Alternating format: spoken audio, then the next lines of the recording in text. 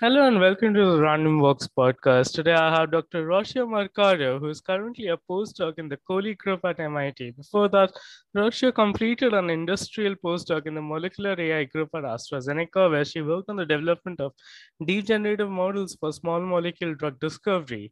And before that, she was a PhD student in Professor Burns Smith's molecular simulation group at UC Berkeley and EPFL. She received her PhD in chemistry from UC Berkeley in August 2018 and a BS in chemistry from Caltech in June 2013.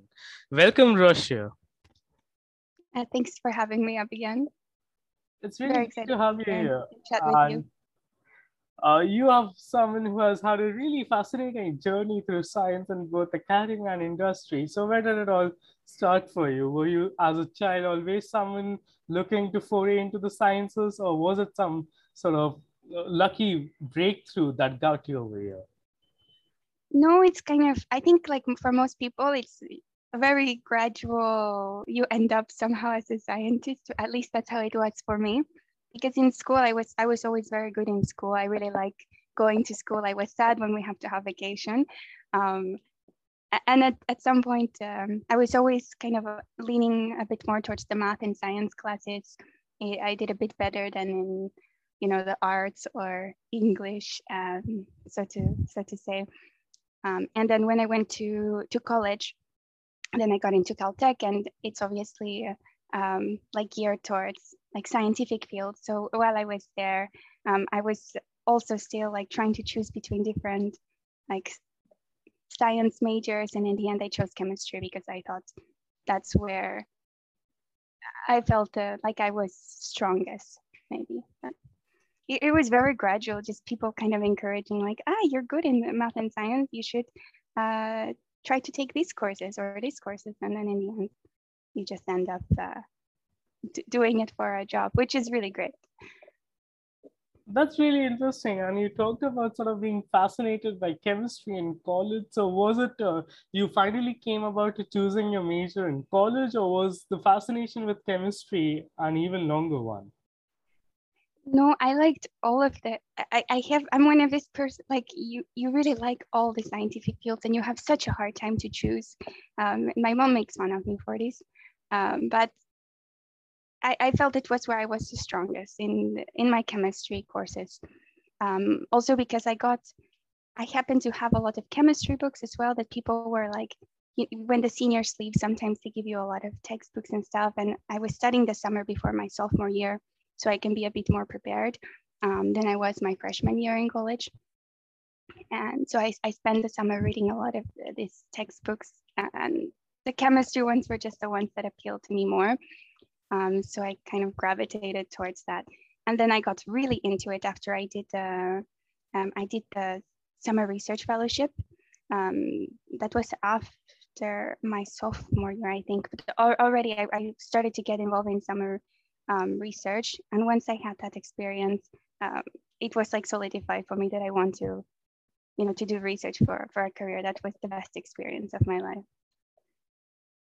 Truly, doing research for a career is a concept many sort of get introduced, especially first generation students in academia, get introduced to either in college or if they're lucky in high school.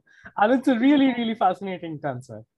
Yeah, because before that, you don't really know like what does this job entail, right? But I was lucky to I joined Harry Gray's lab at Caltech. Actually, it was the same lab as Carolyn, so I know you interviewed her, and it was a really like supportive environment. I enjoyed the work I was doing, and in the end, you're like, I need to do a PhD so that I can one day, hope to start my own research group and then create the same experiences for other people and train the next generation of scientists, continue doing research. It kind of all came together like that very gradually. Truly, and you talked about sort of foraying into research, and also at Caltech itself, did you sort of decide to choose on to foray into more of the dry theoretical sort of work rather than the wet lab experimental work that it entailed, or did you have a chance to experience both of the worlds, and the dry one suited your interest the best? No, I actually started also I started doing like synthetic inorganic chemistry because that was I had this class as a sophomore and I really loved it. So this kind of affected like the professors I contacted for the research opportunities. And when I found Harry's group, I started off doing that. I didn't have like more computational classes until my senior year, which is when I also realized, oh, this is also amazing. This is actually, I really enjoyed my experience in like wet lab. But after I had StatMech, it kind of, I knew that for my PhD, I wanted to pursue a more computational route because I got really fascinated with how you can use computers sort of to accelerate the research that you do in the lab, even though I also really enjoyed that as well. Truly so, and in the past decades of sorts, we have seen, especially in the last couple of decades, computing really coming into force in biology and chemistry of sorts, and really making its impact felt. And you talked about sort of in your senior year being introduced to computational chemistry, and you sort of in 2013 there was also a landmark computational chemistry Nobel Prize happening, which doesn't really happen for that. Many argue that the chemistry Nobel doesn't go to chemists nowadays. So having a computational chemistry Nobel is even a rare phenomenon. And that was quite a time for you to sort of choose to foray into ComChem of sorts. Yeah, it's exciting to hear those announcements and then to be like, people, this kind of research is exciting in general, right? Not just to you. And it can have a big impact. So that's always nice. Truly so. So you headed to sort of Berkeley for grad school. So was it because the department at Berkeley fit your interest the best? Did you already have figured out someone to work with, or was it just one of the few schools that you applied to and the department at Berkeley fit your interest the best? No, I applied to lots of schools, but when I did the visit weekend, I met with lots of different professors and the department, and I thought at Berkeley there was a lot more people who I'd be interested to work with. I didn't have anyone specific in mind, but then when this helped me kind of to choose that as the university where I would want to do my PhD. But then I actually ended up working for Berend, who I didn't meet with during my visit weekend at all, since he's in the chemical engineering department and I applied to chemistry. But I met with him after I had joined, had a really great conversation with him from our very first conversation. It was clear he's very excited about computational materials discovery, nanoporous materials, carbon capture and sequestration, and I got really also sucked in by this, and I wanted to work on that as well. So. That's fascinating. And what did you finally end up choosing as a project that will enthuse you for the next 3 and 4 years and became the crux of your doctoral thesis? For my PhD, what did I do in the beginning? I think in the beginning, Berend had me working on a few different projects with older students in the group to kind of get started because I had no computational experience when I joined. So I was doing synthetic inorganic chemistry before that, right? And I learned, I had to learn how to program pretty much. I had to learn how to run these not molecular dynamics. I was doing Monte Carlo at first. So I was working with older students, and I think at that time they're working with any postdoc, and I don't remember, but so I joined a project where we're doing high throughput screenings computationally of these nanoporous materials genome. So that was a very exciting way to get introduced to the field. So I started off doing that, Grand Canonical Monte Carlo on MOFs and other sorts of nanoporous materials for methane storage applications, actually. That's fascinating. And was that something that became eventually sort of morphed into your doctoral thesis, or the doctoral projects were totally different? No, exactly. It's all related. So that's kind of started that. And then I started a new project that was on force field development, actually. So developing better models, which we could use to study carbon capture and separations inside this particular MOF. So it was MOF 74. Since the kind of existing classical models weren't accurately capturing the interactions of these different small gas molecules inside these frameworks, since they bind a little bit too tightly. So I worked on that. Then I worked on a few other projects with a lot of experimentalists actually, looking into designing different sorts of nanoporous materials, also for carbon capture applications or methane storage. I think I did a project also with Corey on xenon-krypton separations. So all these small gas separations pretty much, and how we can simulate them using Monte Carlo or other atomistic simulations. It's really exciting. Truly, you talked about how the field was sort of really blooming and exciting, especially brought on by the Nobel and all. And in a similar kind of thing, computational side of things were also being revolutionized as the famous ImageNet revolution happened and deep learning sort of started getting kicked off and all. So were the implications, especially to chemistry and material science, already apparent when you started off doing grad school, or it took a few more years before it was sort of truly being implemented and the tools were being leveraged in the chemistry community also? Yeah, I'm sure there were people who were like aware of these things when I had started my PhD. To me, it was not yet on the horizon because I was still like trying to, I feel like, learn everything I could about molecular simulations, like classical molecular simulations.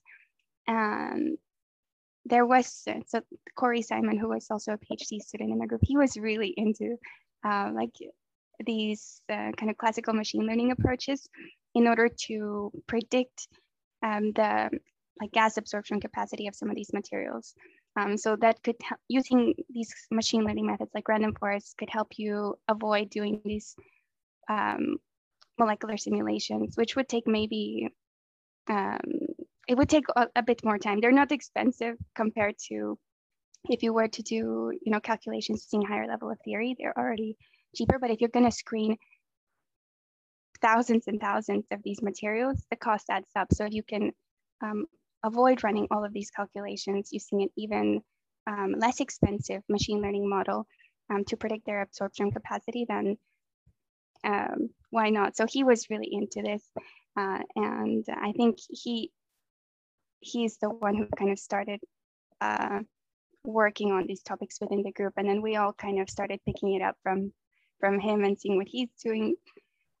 Then I also started seeing a few other papers, actually, like from Connor's like early work, and you start to see how it can maybe be applied to your field, or how you can continue to build upon the way in which deep learning is used for these kind of molecular property prediction or molecular design tasks. So it was also very gradual for me. I don't think there was a point where I was like, oh, we need to absolutely use machine learning. It started with like, we can use machine learning methods in order to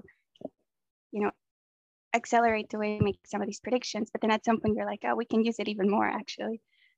So to just design the molecules themselves. So when you started off utilizing machine learning and deep learning techniques, was the impact over the years down the line to today, was it apparent to you, or has it sort of crossed your wildest expectations also that you had then of the impact it would have? This is a tricky question because I think even now, if you ask people like, what is the impact of some of these tools, you might get lots of different answers. But for sure, like these kind of deep generative models, like predictive models using deep learning, they are being used at companies. I mean, there's entire companies that have developed their whole business model based on these tools and using them to discover new molecules for different sorts of applications, both like in the materials and in the pharmaceutical sector, and I'm sure in lots of other sectors as well. So there is absolutely an impact. Sorry, what was your question actually? Because I forgot, I lost my train of thought. Yeah, so when you just started off utilizing them, did you sort of gauge the impact it Yes. would have? or has it defied your best of the expectations that you Yeah, had? I think at the time I was not fully aware of the impact that these things could have. I just thought this is very, very cool.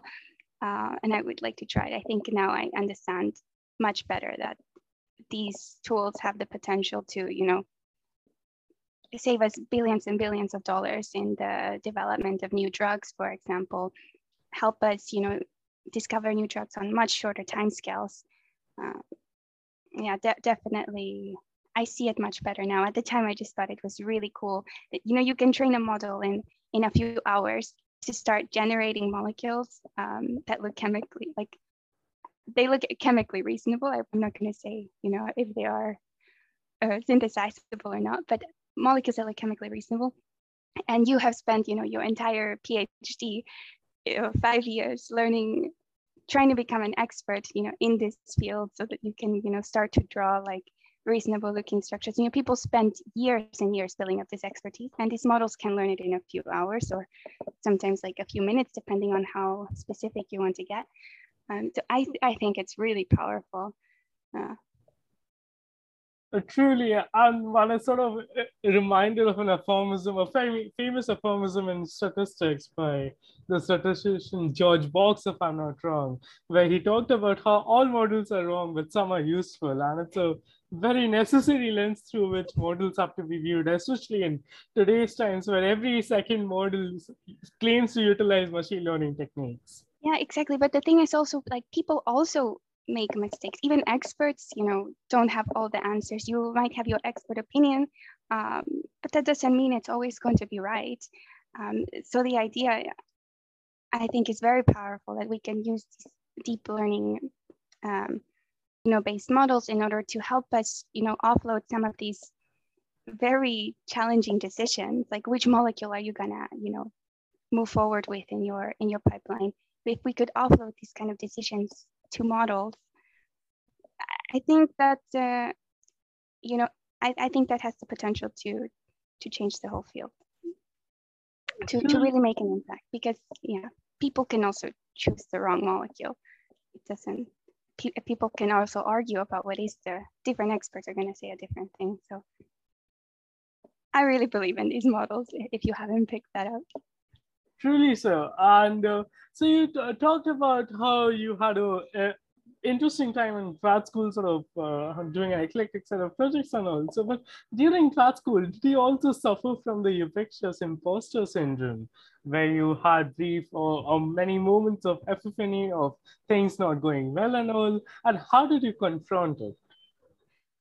Yeah, absolutely. I mean, I think everyone feels like this, right? Even like the people you think are like the smartest people in your class, when you realize like they also feel like an imposter, at some point you start to understand like, oh, this is normal, this is okay. It's okay to feel like this, but this is not going to prevent me from, trying to move forward in my career. This is not going to make me, this shouldn't make me want to quit, because it's a part of life. There is always going to be people who know more than you in some area or another, especially when you're in this kind of very interdisciplinary fields.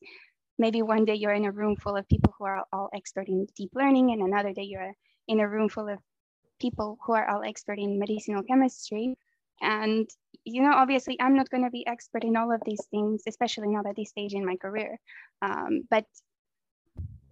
So kind of accepting that, I don't think, I don't suffer from it so much anymore. I think I just accepted, like, I'm constantly growing, as long as I know more than I did yesterday, then that's good enough for me. Truly, so your answer actually nails down the very essence of science, where it's a more of an iterative process than being sort of being etched in stone. And it is something that we have talked a lot about in Random Works in some other episodes too. And something, especially in today's times, where people tend to sort of delve into absolutisms in terms of scientific truths, or pretty much any truth for that matter, in this hyper polarized world, it's very important to remember that scientific facts or scientific theories meet the test of science by wider acceptance by the community and not on their own, not because of the people proposing them. And that's something we have especially seen in today's science, where some people have utilized their own expertise in a different field to sort of portray themselves as expert in some other fields with devastating consequences, as we say. And it is really important to remember, whereas something of this sort, having a wider understanding of this sort in the public world can help save more lives and all, as we saw, where we have presidents of countries sort of touting conspiracy theories and all. And these have devastating consequences in terms of lives lost and the way healthcare systems get impacted. And you made some really great points out there. Yeah, absolutely. I think also if it helps to be surrounded by people who are supportive, which I try to do, you know, if someone, I don't want to, you know, work with someone who is like constantly criticizing other people and like putting other people down. And I don't know, to me, that's not so appealing. Don't want to work with I instead try to surround myself with people who are supportive, right, and constructive, because you're not going to be perfect, right? Everyone is going to make mistakes, but if you have a way, if you have people who can communicate, you know, the way that you can improve or something you did wrong in a constructive fashion, then I think this helps. Don't surround yourself with people who are going to keep putting you down and trying to make you feel stupid. Usually, I think people who try to make others feel stupid are very insecure themselves. Truly so. And it also brings to you made yet another great point about how science is a very collaborative enterprise. And it's not something, and we as a scientific community, especially the way the prizes are doled out, we tend to portray as science as something that, based on the way the plane tickets to Stockholm get awarded in October, one thinks of pretty much the white male geniuses as the epitome of good science in general. But it's really important to remember, especially in today's science, where you have gargantuan projects like CERN or the Human Genome Project, where you have tons of people across different continents collaborating on a single problem. And it's not something that outside of three people who got the plane ticket to Stockholm, and traditionally they have been old white men, and they are not the only ones doing science. And it's something really important to remember, the very collaborative nature of science. Yeah, absolutely. I think these kind of prizes are very like nice to also get kind of some inspiration, but it shouldn't define you. Like, I hope that is not, I don't think that is most people's like ultimate goal. Like, I need a Nobel Prize, because there's also way more scientists who are all doing fantastic research. You know, you can't give everyone such a prize, but that doesn't mean that your research is not important or that, you know, what you're doing is not valuable. So absolutely. Truly so. And in terms of you do sort of really fantastic computational work and all. So what is the percentage of time that you actually sort of spend tackling a problem, and sort of and what is the percentage of time that you actually sort of spend thinking about it, sort of writing expository articles and all, and sort of communicating the results and all? So is there any divide of sorts that you have, or is it something a case by case process, a thing of sorts? Yeah, I don't know if I have actually thought about how much time I spend thinking about problems versus writing versus, because like, would you include coding, like time spent coding, as writing, or is this thinking about the problem? Because sometimes you don't, I mean, you can also realize some things as you're coding up your, you know, your model. So I don't know if I have a good answer. Maybe 50-50. But it's also, there's also time you spend reading, right? Reading the literature, and then that, if we include that in the thinking part, then that would be a bit more. So it's hard for me to say. I would have to really sit down and think about it, because I think it also depends on the projects. And so, yeah, I totally get that. And are there times when you sort of, there is absolutely no progress in a particular project of sorts and all? And how do you tackle that sort of frustration that comes with it, that rather than shackling your other projects and all, like, how do you sort of get over it, and how do you tackle those sort of circumstances? Yeah, absolutely. I mean, I've had so many projects that just didn't work. Or you think that you're going to observe something and you just don't, and there's kind of nothing interesting. I mean, at some point, I think you have to also know just when to let it go, when to let that project go, and move on to the next thing. Because you could also spend some time maybe writing up some mediocre results, but if it's not going to be useful to the greater community, I don't know, there's maybe no point to kind of be littering the literature, right? Um, so it's hard. I don't, and how to deal with it. I think maybe I was more personally affected when I was younger, like earlier in my PhD. I think now I just accept as a part of life. But also now I think I have a better sense of earlier on, if a project is not going to work, kind of cutting it, like, or how do you say, gutting it earlier on, before you invest all your time like on it. But it still absolutely happens. So it's just a part of life. I think part of research. I think if you're always, all of your projects are working out, and that's great. That's one way to approach things, but maybe you could afford to take a little more risk. Truly so. And coming to your sort of fantastic journey from after completing your PhD, you transitioned to an industrial role. So was it something always on the cards that you always want to explore academia outside of the traditional university setting, and that role provided a great chance for you to do so? And how was your whole experience like? And if you are permitted to do so, what exactly did you work on? Yeah, no, of course. I think what motivated me to pursue that was, first of all, I had kind of just finished my PhD and I wanted to explore something in an industrial setting because I didn't have any of that sort of experience. I knew I was leaning maybe like 80%, I was leaning towards the academic route. But 20% of me wasn't sure. I don't know if I'm making up these numbers, but I wanted to kind of experience what it's like. Also, because if you ever become a professor, which I hope to become a professor, and you're going to have students, not all of them are going to want to go into academia. So I thought it would be really good to have such an experience under my belt where you get to see what is it like to work in a company. And this was a good kind of balance because it's still a postdoc, so it's an industrial postdoc. In the position, my specific position, I knew I was going to have the opportunity to publish a lot and work with how do you say, like a public data, so that I could publish my results.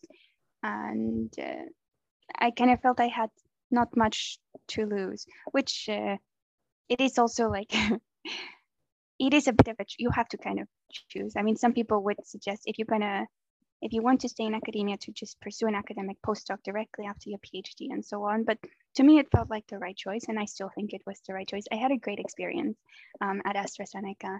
I really liked my team, and it was also very interesting to see how kind of the structure is at the company. Granted, it's also abroad, so I'm not sure to some extent how much it translates between different countries, but at least how it was in Sweden. And I really enjoyed it. It's nice, right? Like not to have to worry about funding, for instance. At the same time, now I do wish I had more experience, writing grants, which is something that I'm trying to focus on for my second postdoc back in academia now. But for the most part, it's really great. I feel like you really can focus on just your research, at least as an industrial postdoc. At my company, and yeah, I had a really great time. And I would encourage other people, if you're like considering this, if you're also not sure, to just try it out, because I think there is not much risk. If there's also a lot of postdocs in my program who they knew they wanted to pursue an industrial career, and many of them stayed on at AstraZeneca afterwards or went on to different companies. So it's also a good way to kind of make this transition. So yeah, I had a great experience. And what did you work on over there? I was working, that's where I started, like, I made kind of the transition from molecular simulations to deep learning, especially applied to small molecule drug discovery. So I was working on the development of deep molecular generative models, specifically graph-based generative models. And yeah, that was a whirlwind, because the whole first few months, you really just like reading and reading and reading the literature and I actually also started right away coding and like developing my models, and I had something working within a few months, but it's not working as well as you want it to, right? So it's that actually improving on the initial kind of model that took a lot longer, but it was a really great way to learn more about, like, become a better programmer, learn about better good programming practices, and yeah, it was great. So eventually I also really liked at Astra, like we were encouraged to publish also, not only like write the publications, but also publish our code. So I was able to publish things open source, which I really liked. Truly so. And you talked about sort of having the leeway to do research without bothering about grants and all. What do you, so having been in the industry, what do you feel about its thrust on basic fundamental research that typically has been the domain of academia, university academias ever since the Bell Labs or the days of yours ceased to exist of sorts? So what do you think about the focus on basic research out there, and how do you think industry will play a role in the coming years and decades in sort of furthering basic research? Yeah, I think it probably depends very much on the team you are in. Like in my team, we had a lot of kind of freedom to explore things within the realm of like, for example, for me, my postdoc project was supposed to be on graph-based molecular design. So if it can kind of fall within this umbrella, then I think I had a lot of freedom to pursue that. Of course, with like the supervisor's approval and so on. But generally, they were very excited to explore lots of like new architectures for these sorts of problems. So I think it depends. Maybe I don't know how it is at lots of other companies, but I think absolutely you can do a lot of like very good basic research at a company. It doesn't have to be just in academia, and you can kind of gauge that when you're going through the interview process to see. You can also see how open are people to talk about what they are working on, and ask lots of questions. If that's something that's important to you, but you still want to go to industry, you can for sure certainly do that. Truly so. And so coming back into academia, so in your current role at MIT, so are you continuing on with the research that you started at your first postdoc in AstraZeneca, or are you switching to something totally different? No, I'm not switching to something totally different, because I felt like I made a big switch between my PhD and my Astra postdoc. So I'm kind of landed on a research area which I really, really like love, and I feel like I can make important contributions to it. So I'm staying in the same research area, and now kind of building upon some of the research I did at AstraZeneca.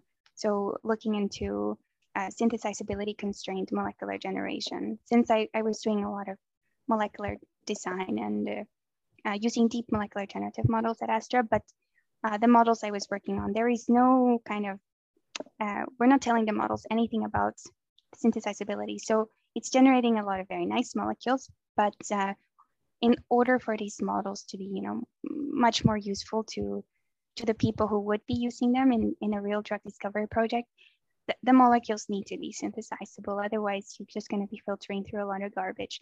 So I think this is a really important problem to be focusing on right now. And I feel like, I have the right set of tools to tackle it. So that's what I'm focusing on now that I've just started. So I just started a few weeks ago. That's really interesting. And when we talk about sort of AI's application to the life sciences, especially, we have seen typically in the last few months, there has been a lot of news about the protein folding problem and how AlphaFold of DeepMind and Rosetta Fold from David Baker's lab at University of Washington have sort of revolutionized the field of sorts and all. So do you see the same sort of impact AI having in molecular design, drug design and all? Do you see some sort of breakthrough moment of that sort happening in the next couple of years, or perhaps in this decade? Yes, I mean, if I see it, I don't know if I see it, but I hope to see it. I think proving that AI is actually, you know, helping to let's say just within the like drug discovery context, that AI is truly helping you to discover new molecules faster and, you know, with better accuracy, you know, you have better molecules being generated more creatively, whatever. This is quite hard, and I'm not sure. I would like to see a publication from like any large pharmaceutical company where they have maybe show some statistics for projects where they incorporate some of these like deep generative models or AI-based, you know, molecular prediction tools and so on, molecular optimization tools as well, and showing how either it has helped them discover molecules that they might not have discovered otherwise, or that, you know, the whole initial like hit discovery and lead optimization phases have gone on much more quickly than it would have. But that's very hard to show, as you can imagine, because you're not going to do two simultaneous. Like, how do you prove that a human wasn't going to think of this? You know, that it was, the model was being more creative than a human. It's a bit challenging, and I think proving that these tools are actually having an impact, this is a bit difficult. This is for sure beyond my scope of what I can do, but I think in a larger company, there would be a lot more resources to look into this. So I'm looking. I hope that someone is maybe trying to quantify this, because that would also help, you know, prove that these tools are helping and help you get more investment into this as well, and so on. So at the end, you have to show that these tools are truly accelerating the process, right? That it's outperforming the more traditional like drug discovery paradigms that you have currently. Truly so, and in this you talked a lot, you made a good point about sort of bigger companies having bigger resources to devote, or even in the academic setting, bigger universities with larger purses having greater resources to devote to these kind of problems. So somewhere down the line, do you see equity being a problem in terms of the way the research is carried out, especially research that requires so much of computation power and all? Do you see some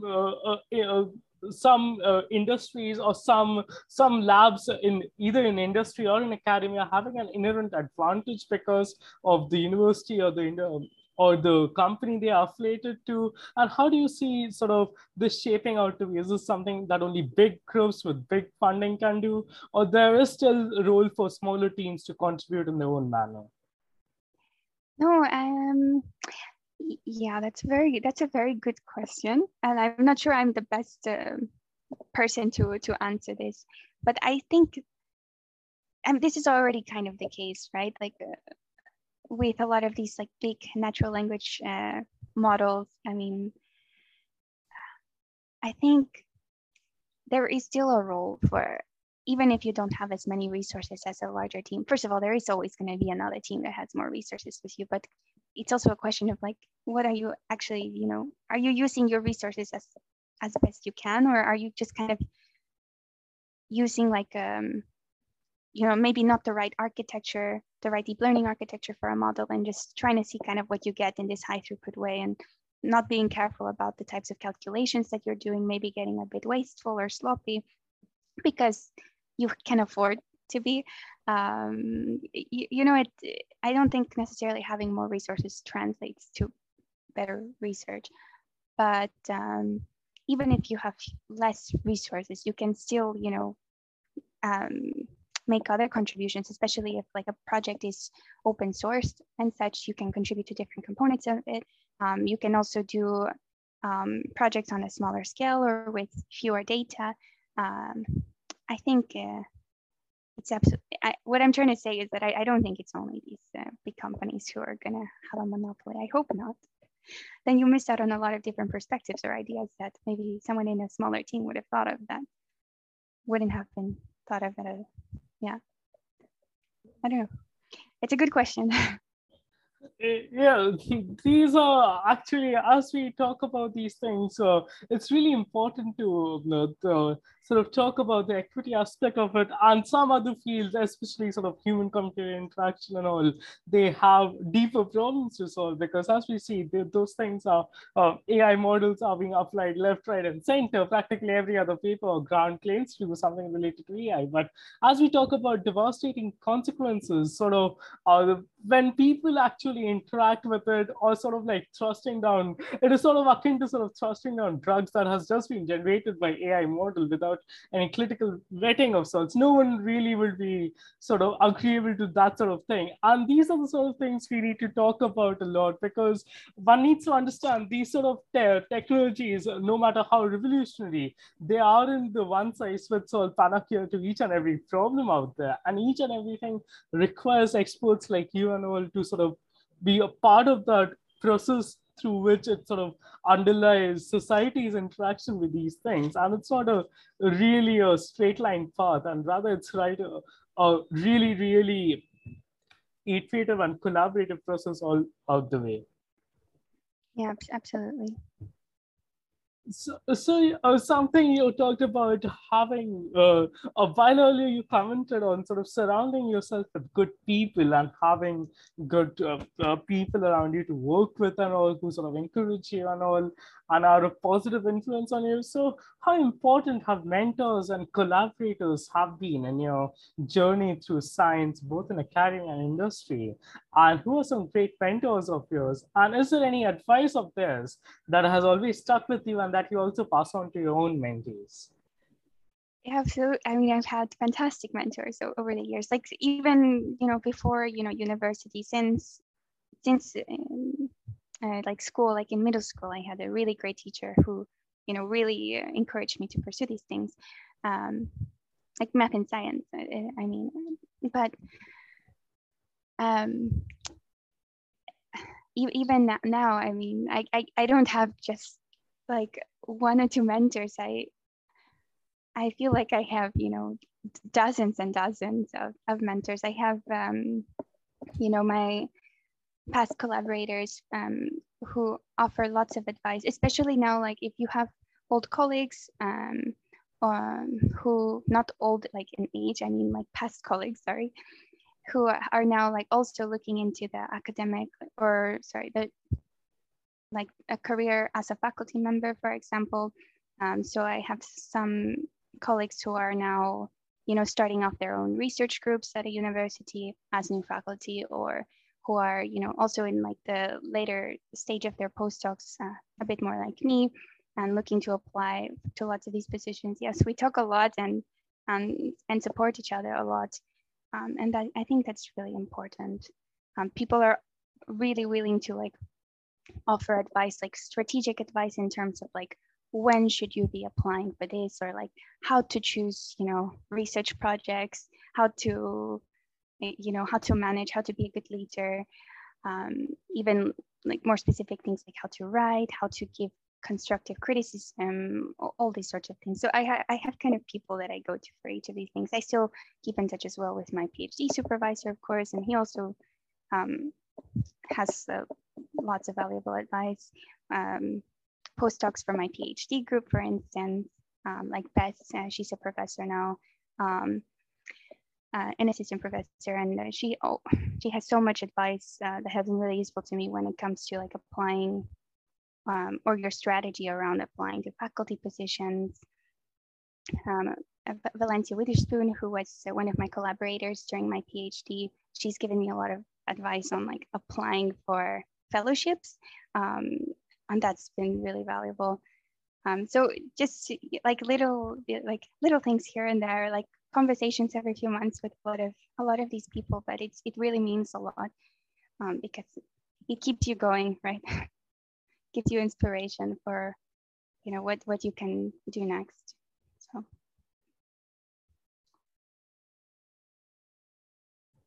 Sorry. Yeah, so truly so. And you made some really great points out there. And is there any distinctive mentoring style that you have of your own that you pass on to your sort of students and all? Have you created any courses and all? And is there any distinctive mentoring style of yours and something that you hope to sort of pursue on or sort of refine more as you choose the, as you talked about sort of transitioning to being a professor in academia. So what Mhm. is the distinctive piece of advice that is associated with you? Yeah, absolutely. I think I've had a few students so far. I guess the main piece of advice that I try to pass on to people is that first of all, like we're all, I say this too much, so if anyone is who knows me is listening, they're gonna laugh. But like we're really all on our own journey, right? And you shouldn't compare yourself to other people or see, try to determine where you should be based on what you see other people are doing. You know, do what you feel is right for you, and don't compare to others. So I think this is first of all like very important for your mental health. If you're constantly comparing to like lots of other very successful people, you're always going to feel inadequate. Um, but the same can be said for like the types of problems you work on, right? So you work on what you want to work on. Don't kind of get carried away with something just because you think this is, what you should be working on. Um, so I guess this is something that I try to pass on. And we're constantly growing. We're gonna make lots and lots of mistakes. It's okay. So True. So you talked about sort of making, you made a really great point about sort of making lots of mistakes. And a distinctive feature of science, unlike any other profession, is the luxury to make mistakes by the plenty and all. This is not something that a normal adult can get away with in any other yeah, industry for that matter. But science is some place where making mistakes of sort is a privilege given to everyone, and it's a truly underrated aspect of science as a whole. And it also points out to the the fallibility and the human nature of scientists, where and sort of puts into context the absurd lone genius narratives that are typically set around scientists. And a while earlier we talked how science is a very collaborative process, and it's also a process replete with all of us making tons and tons of mistakes. yeah, and then you really shouldn't be afraid to ask for help as well. I think that's something I struggled with as well since like during my time as like an undergrad and maybe early on in my PhD. Like you think asking a question or something is gonna make you look stupid, or I mean, the thing is, you are still learning, and people know that you are still, learning and on your way to becoming an expert. You're not yet an expert, so it's better to ask the questions earlier on. That way, you get the help that you need, and that can actually help you progress faster. If you have, the right mentor, they are not going to judge you for asking lots of questions, I think.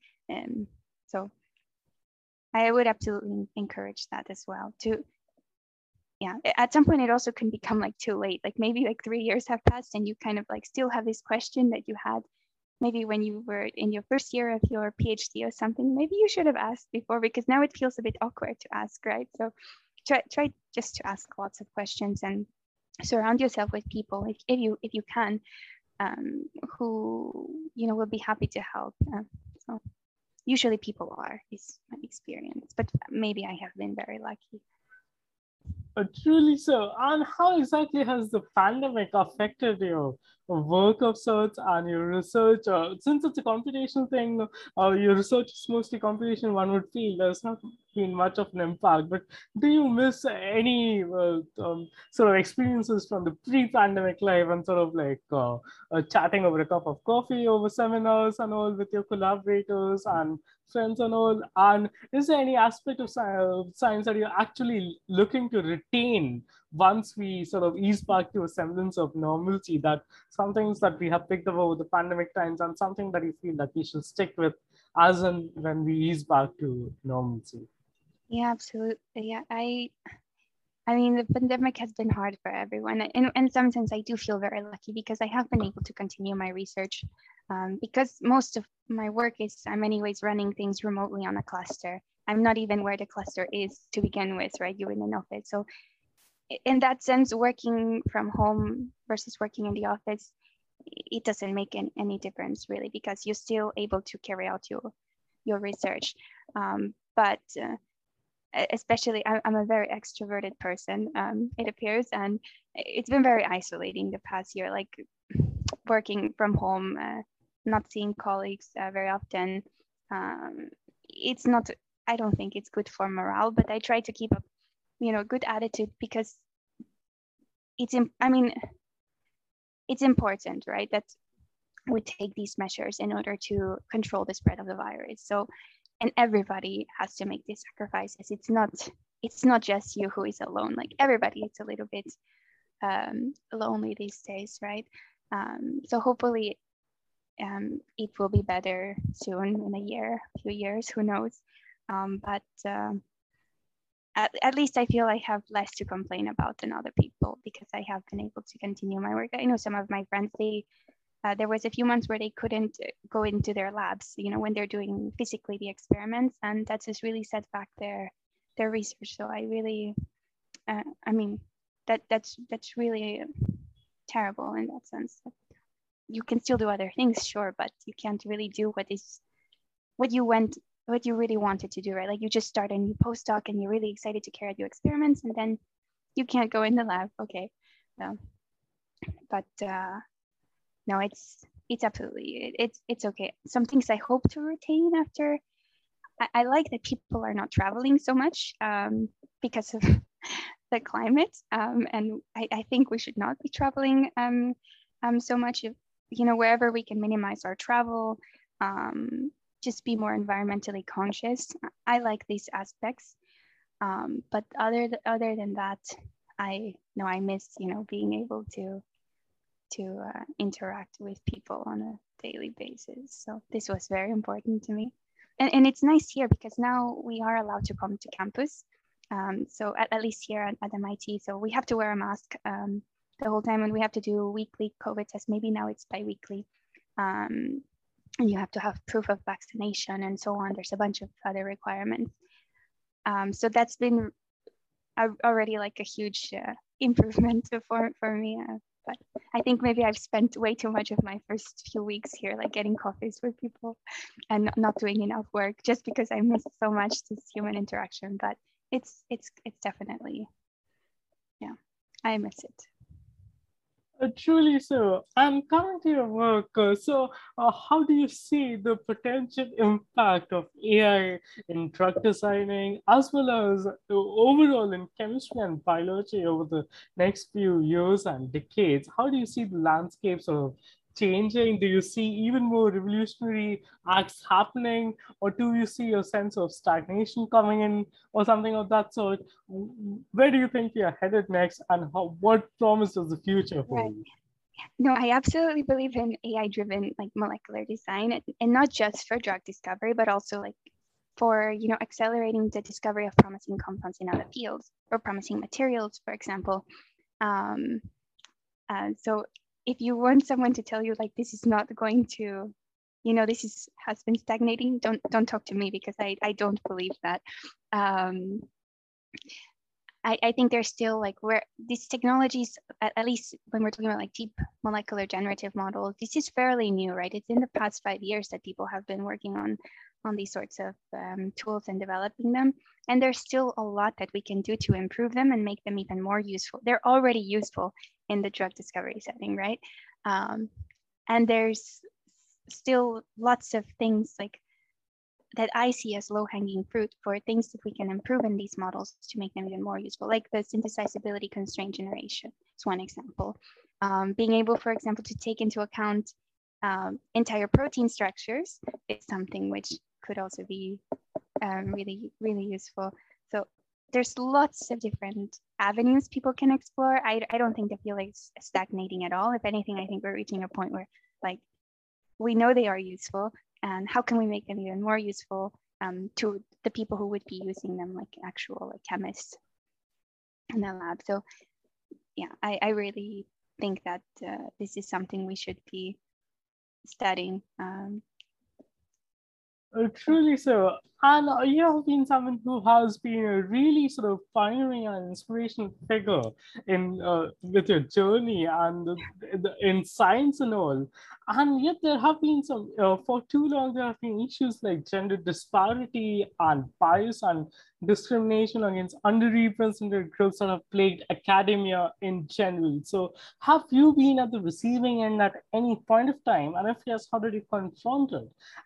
Or was any mentee of yours impacted and you had to sort of confront it on their behalf or something of that sort? Yeah, I mean, this is like it's certainly like I have been at the receiving end of this. I've also seen my colleagues at the receiving end of this. I don't know many women who haven't been at the receiving end of like gender-based like discrimination or harassment or something. I don't know anyone actually who is one of my close like either colleagues or friends who has not experienced this.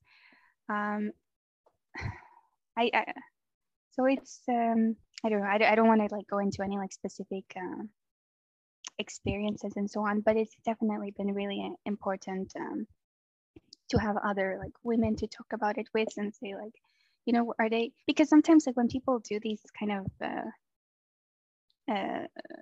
when people discriminate or, you know, do something to make you feel like less of a person, but they do it like so that you can't always like, was it because I'm a woman or are they really like because of something else? Like that they leave some doubt so that you're never totally certain, like maybe it was something, maybe there is something you have done that you deserve this kind of treatment, but there isn't.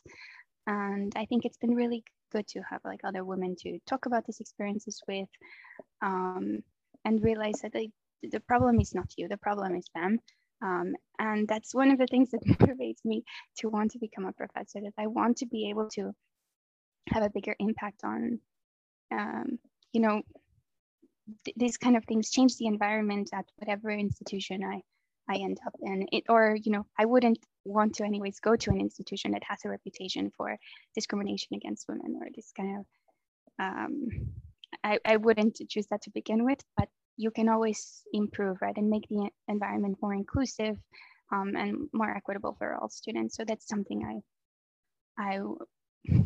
one of my motivations for wanting to become a professor at a university, absolutely. And I had,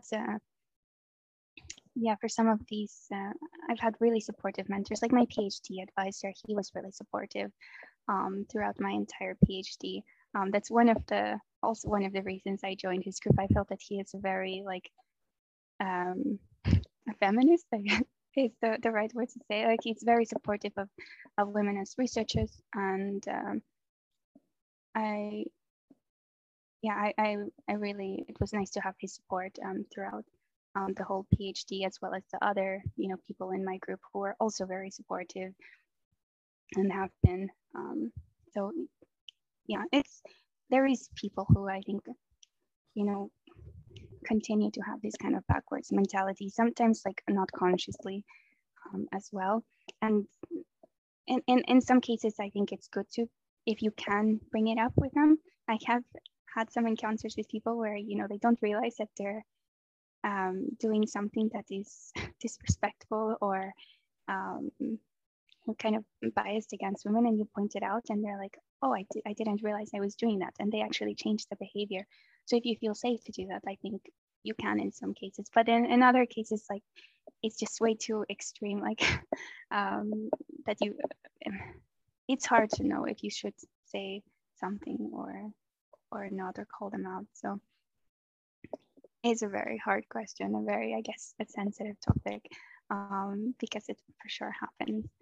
But yeah, I hope the culture is changing, and I do see it changing already. People, you know, are trying to improve on their biases, and I think things are becoming better.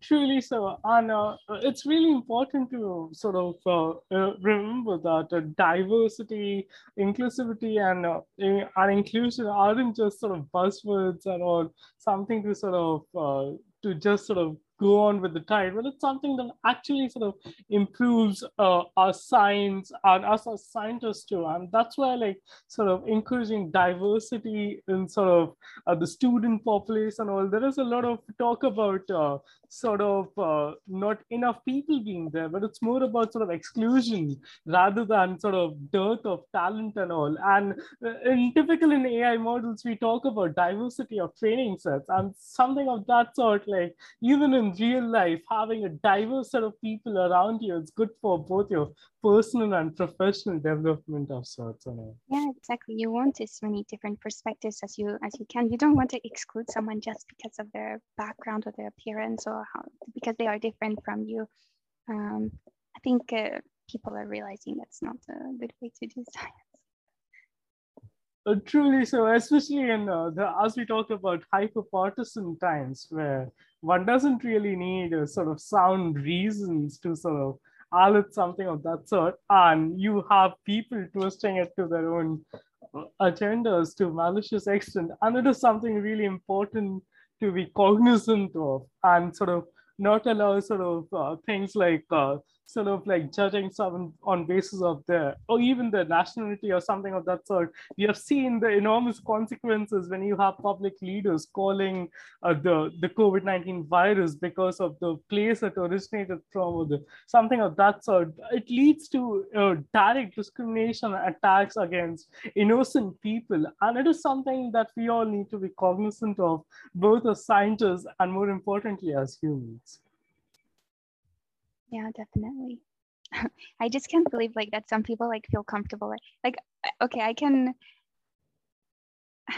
that some people don't even realize that their beliefs are wrong and they have no hesitancy to say something which is clearly harassment. And they don't even, it doesn't even register. But like I said, I think sometimes also the people who most need to be attending these kind of like DEI workshops are not the people necessarily attending. Like I think people should be required so that they realize maybe I shouldn't be either saying or doing these sorts of, things under any setting. So yeah. Truly, so you made some really great points out there, and this has been a really fantastic conversation with you on your extremely terrific and fantastic journey through science and life. And finally, as a Random Walks podcast tradition, which three people would you like to come and divulge their own experience in a random walk?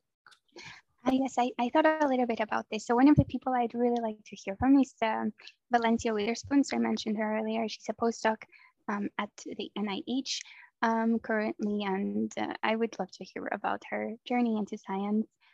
Then I had a colleague from my PhD group, so Mohammad Mousavi, and he's now doing a postdoc in Frank Noe's group in Berlin. And so I'd love to hear also a bit about his journey. And then maybe also Simon Olsson. He's a new assistant professor at Chalmers. So it would also be interesting to hear from him. So I guess those would be my three choices. Those are some terrific nominees, and thank you for coming and indulging us in a very fascinating random walk. Thank you for having me. Happy to be here.